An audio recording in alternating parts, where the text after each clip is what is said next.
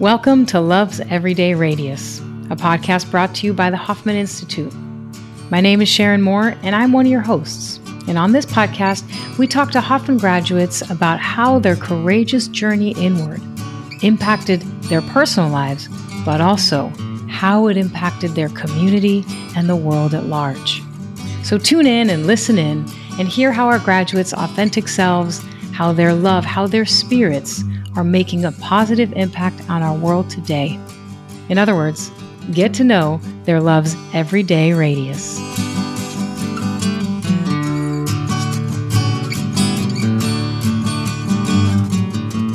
All right, welcome back, everybody. Today I am here with Lorenzo Jones. I've been lucky enough to be a participant and a witness as he facilitates restorative justice circles. And what stands out to me about Lorenzo is his genuine devotion and belief in people's growth and transformation. You can feel it when you're in his presence. He's a coach, he's a consultant, he's a facilitator, and has been for the last 2.5 or 3 decades.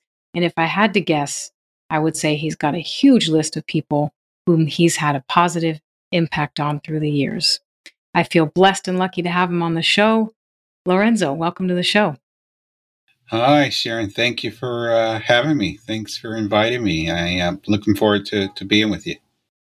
Fantastic. So, Lorenzo, let's start in the beginning. You are a graduate of the process, and I'm curious, do you remember when you did it and what called you to do the process initially? It was about 6 years ago, and my wife, my current wife, we were dating at the time, and she had gone through the program, and she kind of made it a prerequisite, right? It's hey, if we're going to continue in this relationship, I really want you to do this program called the Hoffman process. And she started talking about it, and I thought, sounds similar to something I've done before. And she said, no, you haven't done this process. And I'm one of those guys who I get to the swimming pool and I jump in. And so for me, any opportunity to explore my inner beliefs, my thoughts, my views, my beingness, pulled me in. And so with that, I said, absolutely, I am excited to go. And when do we start? So that was my entry into the Hoffman process about 6 years ago.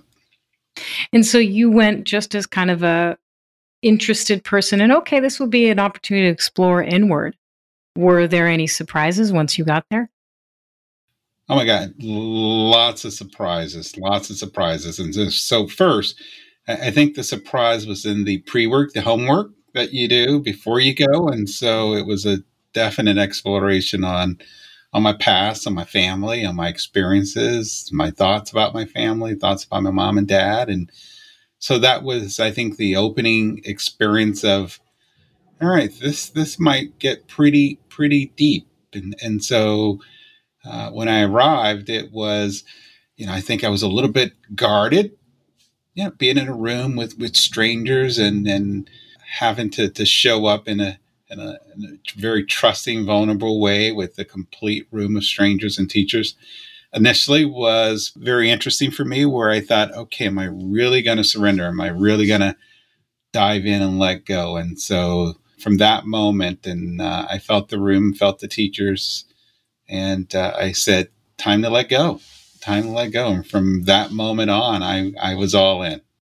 Is that usually a simple switch for you to make where, okay, I go from guarded to diving in, or is there a little inner dialogue or some work that you have to do to get to that place of letting go? Sharon, it really is a simple switch for me. I'm a very trusting guy. I believe in the possibility of exploration, exploring deeply your fears, your limitations, busting through those. And so for me, it didn't take long at all. I think it was just a matter of being comfortable initially and feeling safe and not knowing the experience. And of course, we're not told too much in advance about the experience. And so for me, it was just a brief moment of, okay, but once I settled in, my character is usually pretty good at diving in. And so I played fully and I experienced fully, and that's important to me because it's a direct correlation to what I want to get out of anything I do. We often say, well, if it comes up in the process, it comes up in life. So that's kind of a little reflection of what we are like in our lives as well. Is there a moment when you think about the process? I know it was 6 years ago, but is there a moment where you can pinpoint, ooh, that was a pivotal moment or that was a magical moment?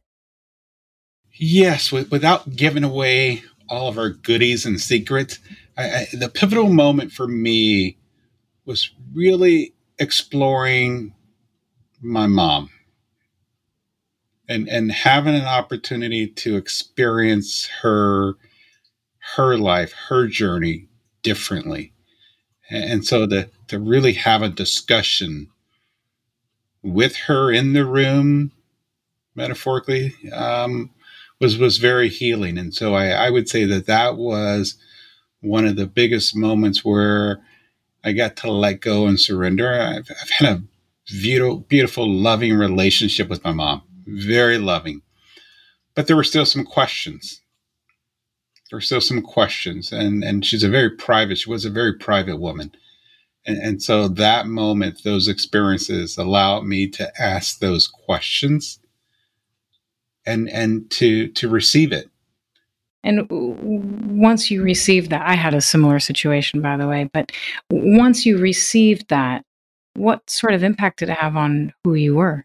The first thing that comes to my mind, Sharon, is lightness. But I've always have been light, I think. But for me, it was a lightness of acceptance, forgiving, and surrendering to it had to be or look a certain way.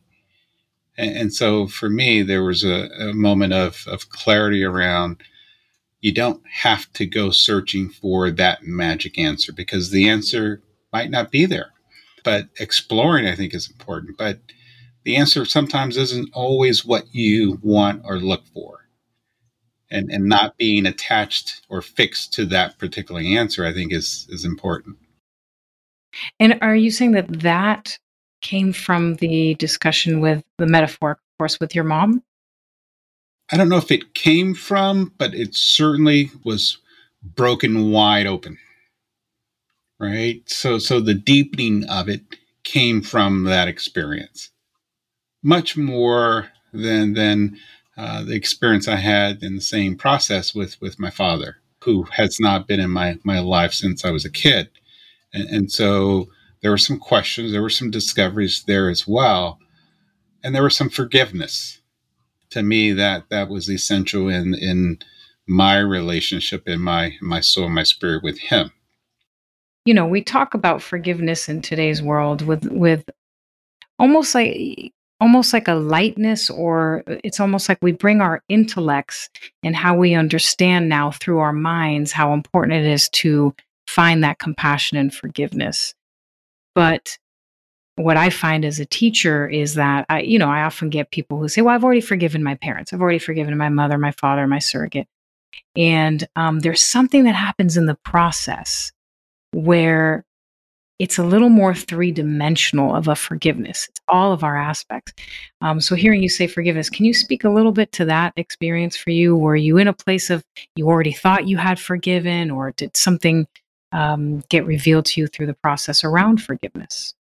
Right. So sometimes we say we forgive and then we park it on the shelf, Exactly. right? And then we move on as if it never happened or I don't have an attachment to it. Therefore, it doesn't hurt, can impact. So for me, during that experience, forgiveness is also an opportunity to dive into it, to really explore it, to really understand it, and to authentically not just forgive her or the experience, but also forgive myself. So that's like an arrow going in both direction, right? So to forgive, it also I think requires one to release and to forgive whatever you might be holding on to. So in my case, it was also a forgiving of, let's say, having to think or conjure up a particular story that I made up in my head that allowed me to protect myself or to hold on to something. So the forgiveness was surrendering and letting go of that for myself, which also I think allowed me to forgive authentically the experience that I thought was perhaps getting in the way of even deepening or experiencing a more loving, authentic relationship with my mom at a true, deeper level. So that to me was impactful. And just hearing you say this story to protect myself, and suddenly you don't have to have the story anymore. Oh, absolutely. Sounds like freedom. Yes. And so we have an opportunity to name ourselves, to when we go through the experience, is to share how would we like to be addressed? What name would we like to be called throughout the experience? And I chose my childhood name that my family called me by, and that was Rennie.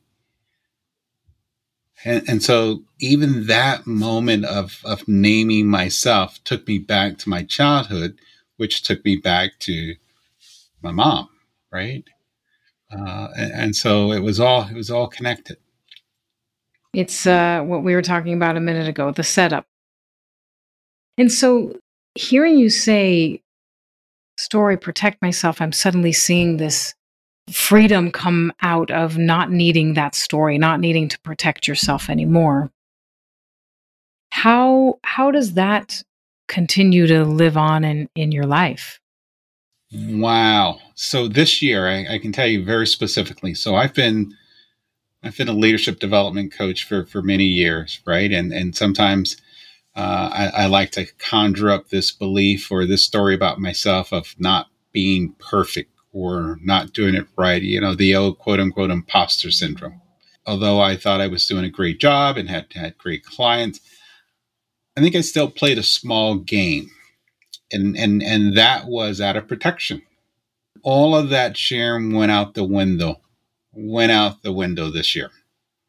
So when we had the upheaval of social unrest, the racial inequities, and all the conversations that came out of the George Floyd experience, for whatever reason, I was compelled to not hide anymore, to use my gift, my voice, my conversations. And so instead of playing small or living in the background, so to speak, as a coach, it's not our job to be in the front. So there was moments throughout this past year where I was pulled out to the front. And so throughout this experience this past year, I think it's been an opportunity for me to really have an opportunity to share my voice, to share my thoughts, to share my experiences. But more importantly, I think to have others share their experiences, to have others speak their truth. So for me, it was come out into the front and be the lead when I need it to be, and yet play a role in others achieving and having their voice be heard as well. So when you say pulled to the front, was it an inner pull? Like, ooh, I have this compelling force in me, and so therefore I'm going front, or did something externally pull you to the front? I can tell you of a very particular moment. So there was a rally and a march here in our city in San Rafael, California, and so one of the very few times that I've marched, this was a day that I said, it's in my city. I'm going to get out and march. And had a great experience. For the most part, it was a very peaceful rally, a walk for probably about a good 4 or 5 miles. And we get to our destination, which was City Hall. And that's where the speakers were and some very powerful conversations. And there was a moment where at the end, the mayor wanted to speak, and he was not on the agenda. And the organizers did not want him to speak. And so it became very tense. And he finally was given the mic to speak, and he started really sharing his vision of wanting to create a task force around Obama's pledge of 8 can't wait which was police reform, use of force. So the whole experience was surreal because it could have gone pretty bad. So I'm watching this, Sharon, and this rally was on a Thursday. I get a call Sunday from the city manager's office asking me, Lorenzo, hey, we might need your services to facilitate a workshop and facilitate a group. And we can't share more, but we want to know if you might be available and interested. Sure. The very next day, Sharon, I get the call that said, well, the mayor would like for you to facilitate this task force on police reform with the community. And so it was in that moment that I thought, wait a minute, I was just a spectator 3 days ago watching this event unfold. And now here I am being asked to facilitate police reform with the community and the city leaders, the elected officials on police reform. And is there a version of you that would have, to use your words, continued to play small and maybe said, "Oh, I'm too busy," or "I can't take that on right now"? Was there something internally that was different that led you to say, "Absolutely, I'll do that"? There was the yes and. Yes, there probably would have been a moment where I would have said, I'm not equipped to do this. Who am I to lead this particular group? Who am I to bring all these individuals together and to work with the police chief, to work with the unions?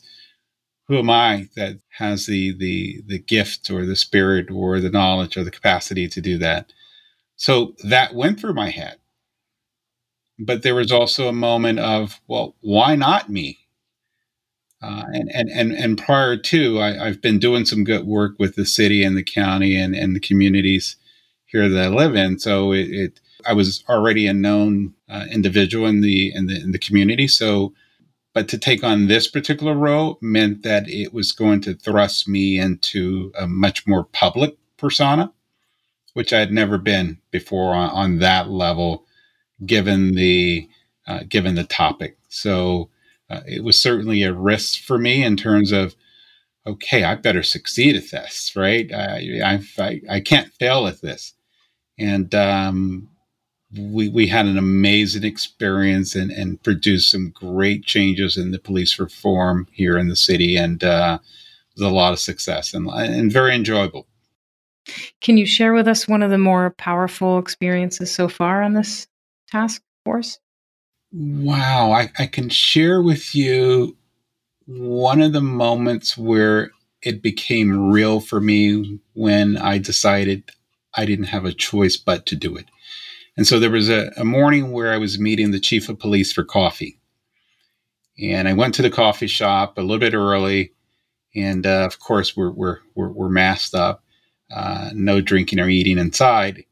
And I went in, got my coffee, came outside, and was sitting out at a table. And there were several people outside at the table.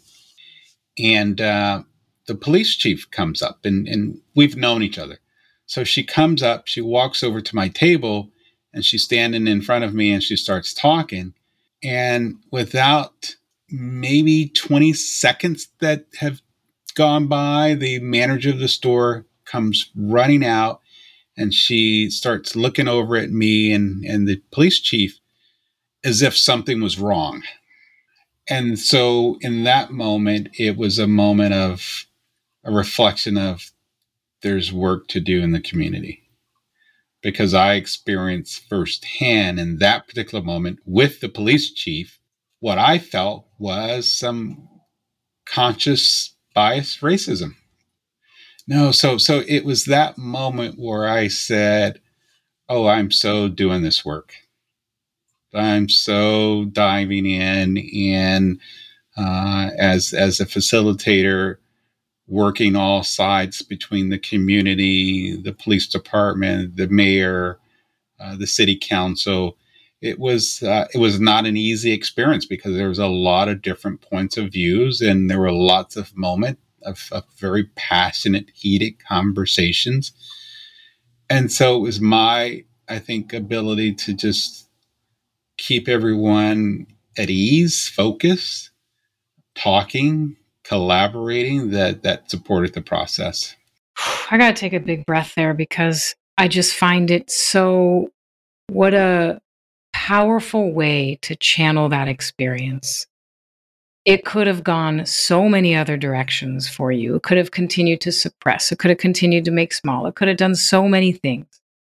And and what did it do? It made you dive deeper into the work and continue to open people up to the work and all that's needed to be done. And I imagine that's not the first time that happened to you. No, it's not the first time, but again, I think this year it was a different feeling and experience that I was having about myself of not playing small and really standing in my courageous self and my courageous voice and views, but yet to be able to make a difference in the way that I get to choose to do it. And that's to bring people together.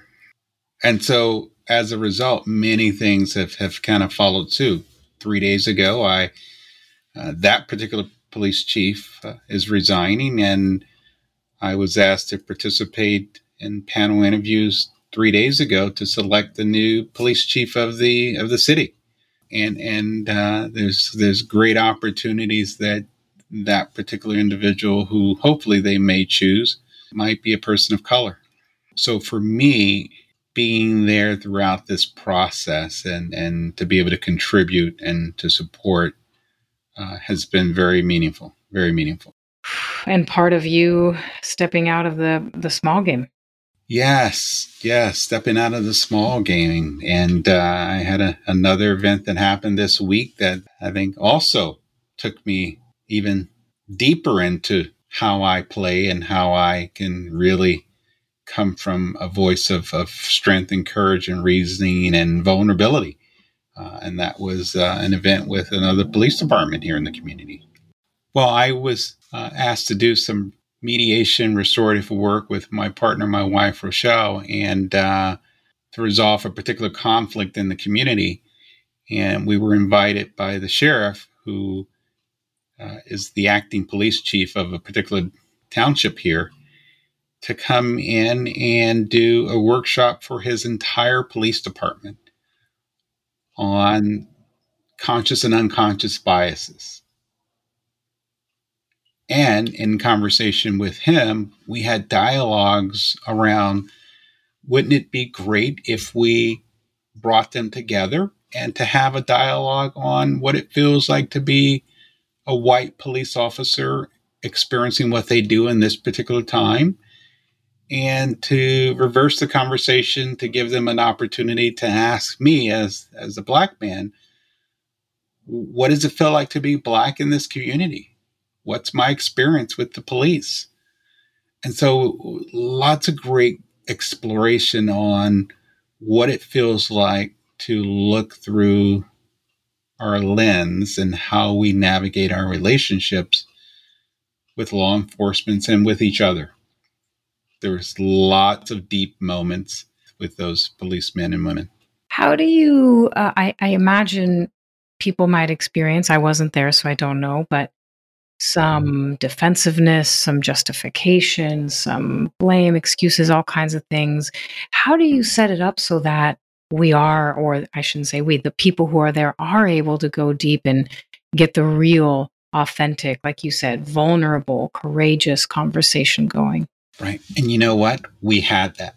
We had some defensiveness. We had some righteousness, but it was coming from their experiences, and they had a right to those experiences because that was their experience through their lens. And so to do that, to get to where we needed to get to, there had to be a moment of an exploration around trust, right? Because you have to think about what they do in the environment that they live in, where their trust meter is vibrating pretty strong.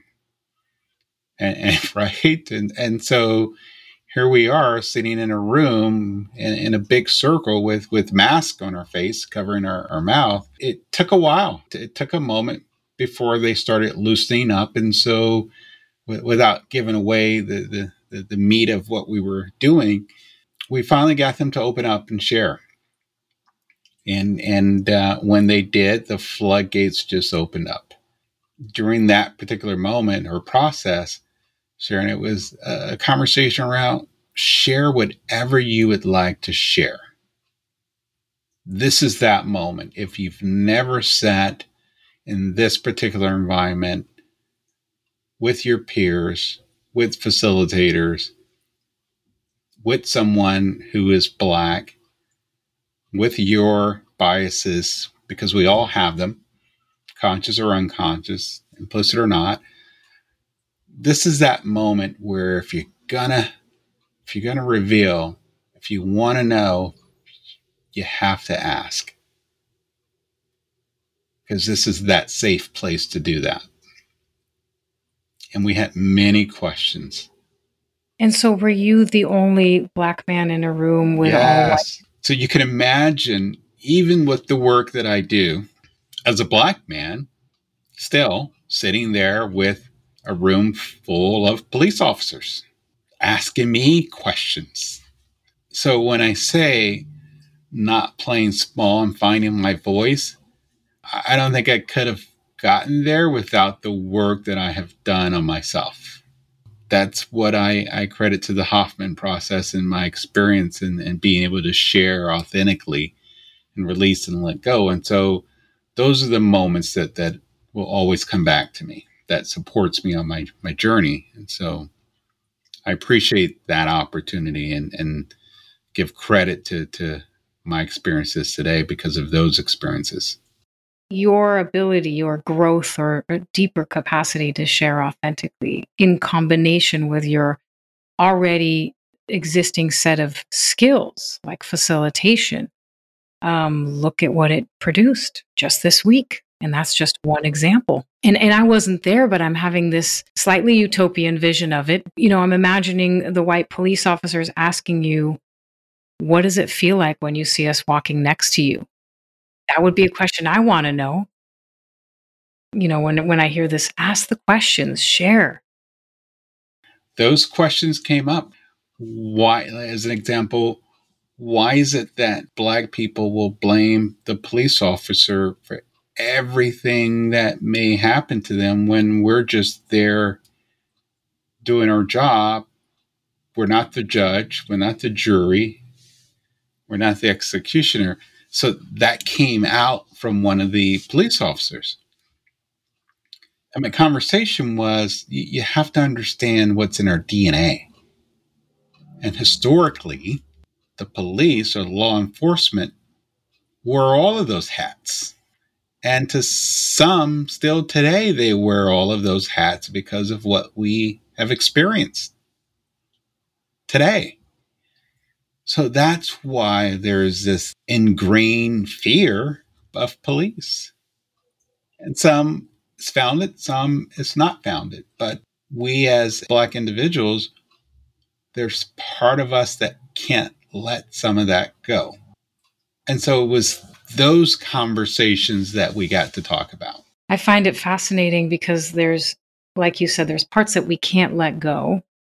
And then to me, there's also the lineage and genealogy. I personally connect to that, where there are things that are inexplicable to me on this level, but I know that my DNA carries the memory of it. So there's the today, what we see with our eyes, and then there's all the other stuff. Do you feel your work shifting more into this space? That's a tough question because this past 9 months, obviously with what we've experienced as a nation, and obviously with COVID, partially yes. And when I say this space, it's around perhaps the D&I space, the law enforcement, the police reform space that I'm being drawn more into. And yet at the same time, my passion, my love will always still be in the leadership development space as well. So for me, there's the dual aspect of those conversations. Well, and there's so much overlap there too. Absolutely. I mean, yesterday, as an example, we did that particular workshop and then sat down in the afternoon and mediated a dialogue with chief of probation for a particular area and his director. And that was an emotional conversation. And so there's many layers to what I do, but I think the most important or the most impactful piece for me is bringing people together to have dialogue. There's a tangible, measurable way you are showing up for this really important moment. You know, a lot of us are like, oh, it's maddening, it's this, it's that. But look at this channel, direct channel to causing change. It almost feels like a culmination of everything that you've stood for and been about all your life. Boom, right here to this moment.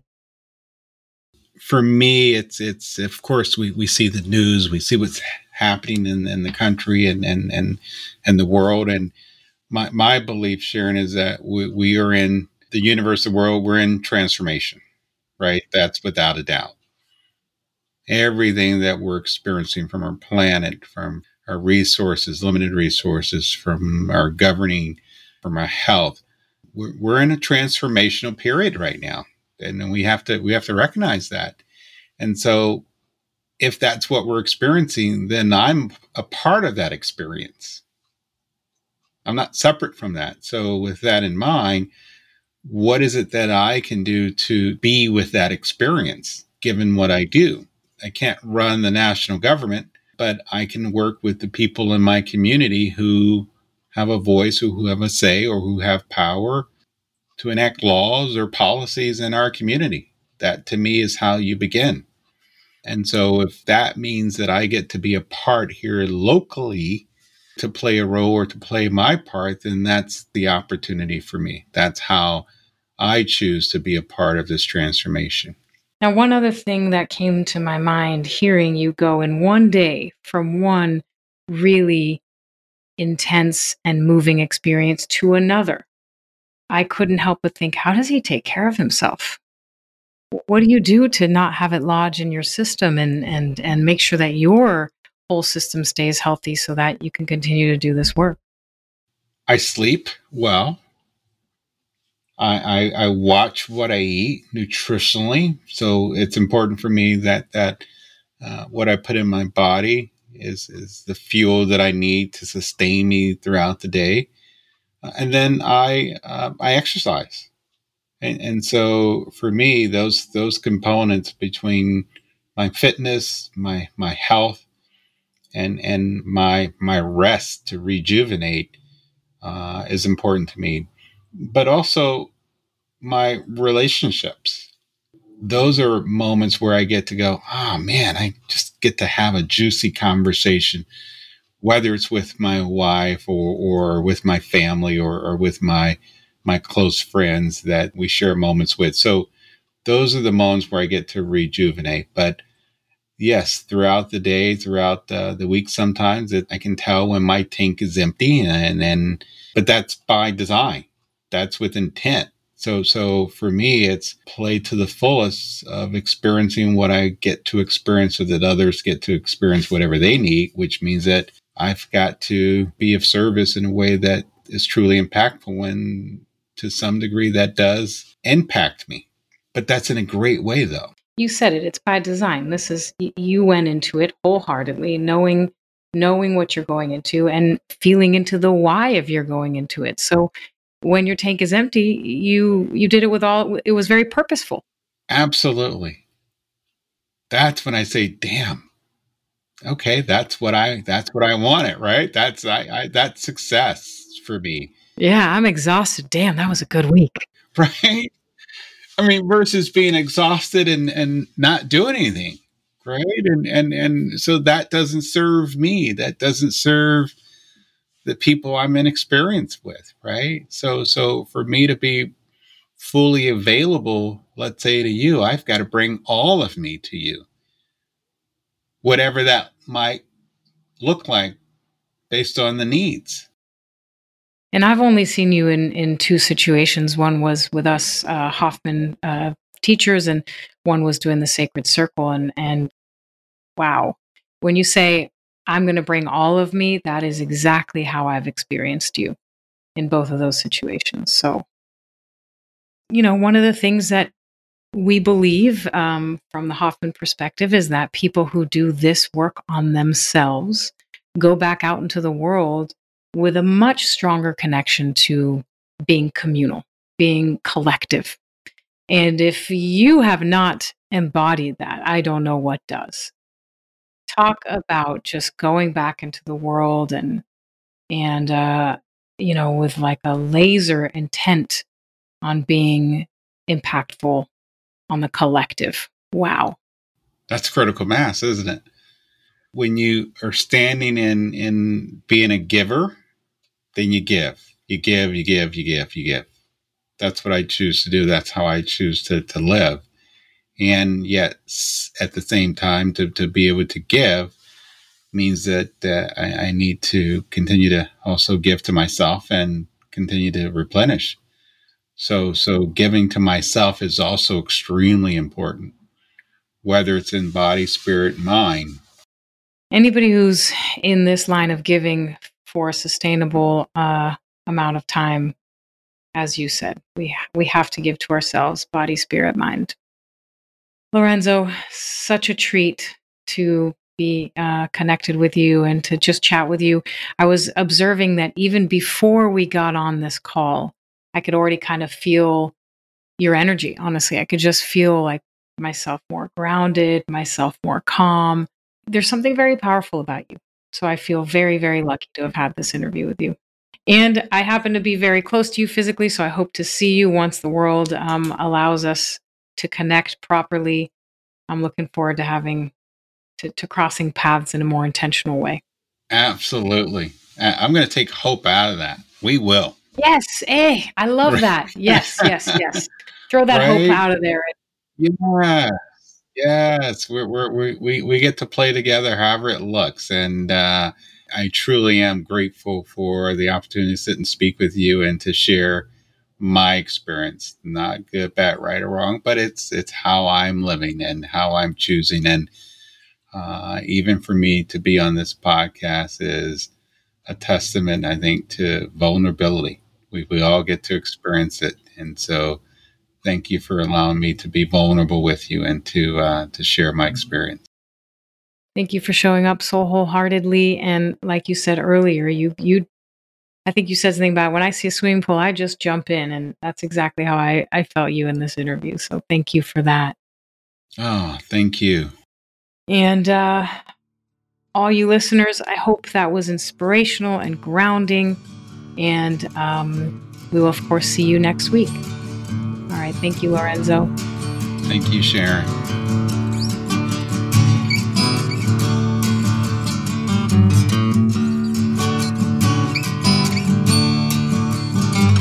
Thank you for listening to our podcast. My name is Liza Ingrassi. I'm the CEO and president of Hoffman Institute Foundation. And I'm Raz Ingrassi, Hoffman teacher and founder of the Hoffman Institute Foundation. Our mission is to provide people greater access to the wisdom and power of love. In themselves, in each other, and in the world. To find out more, please go to hoffmaninstitute.org.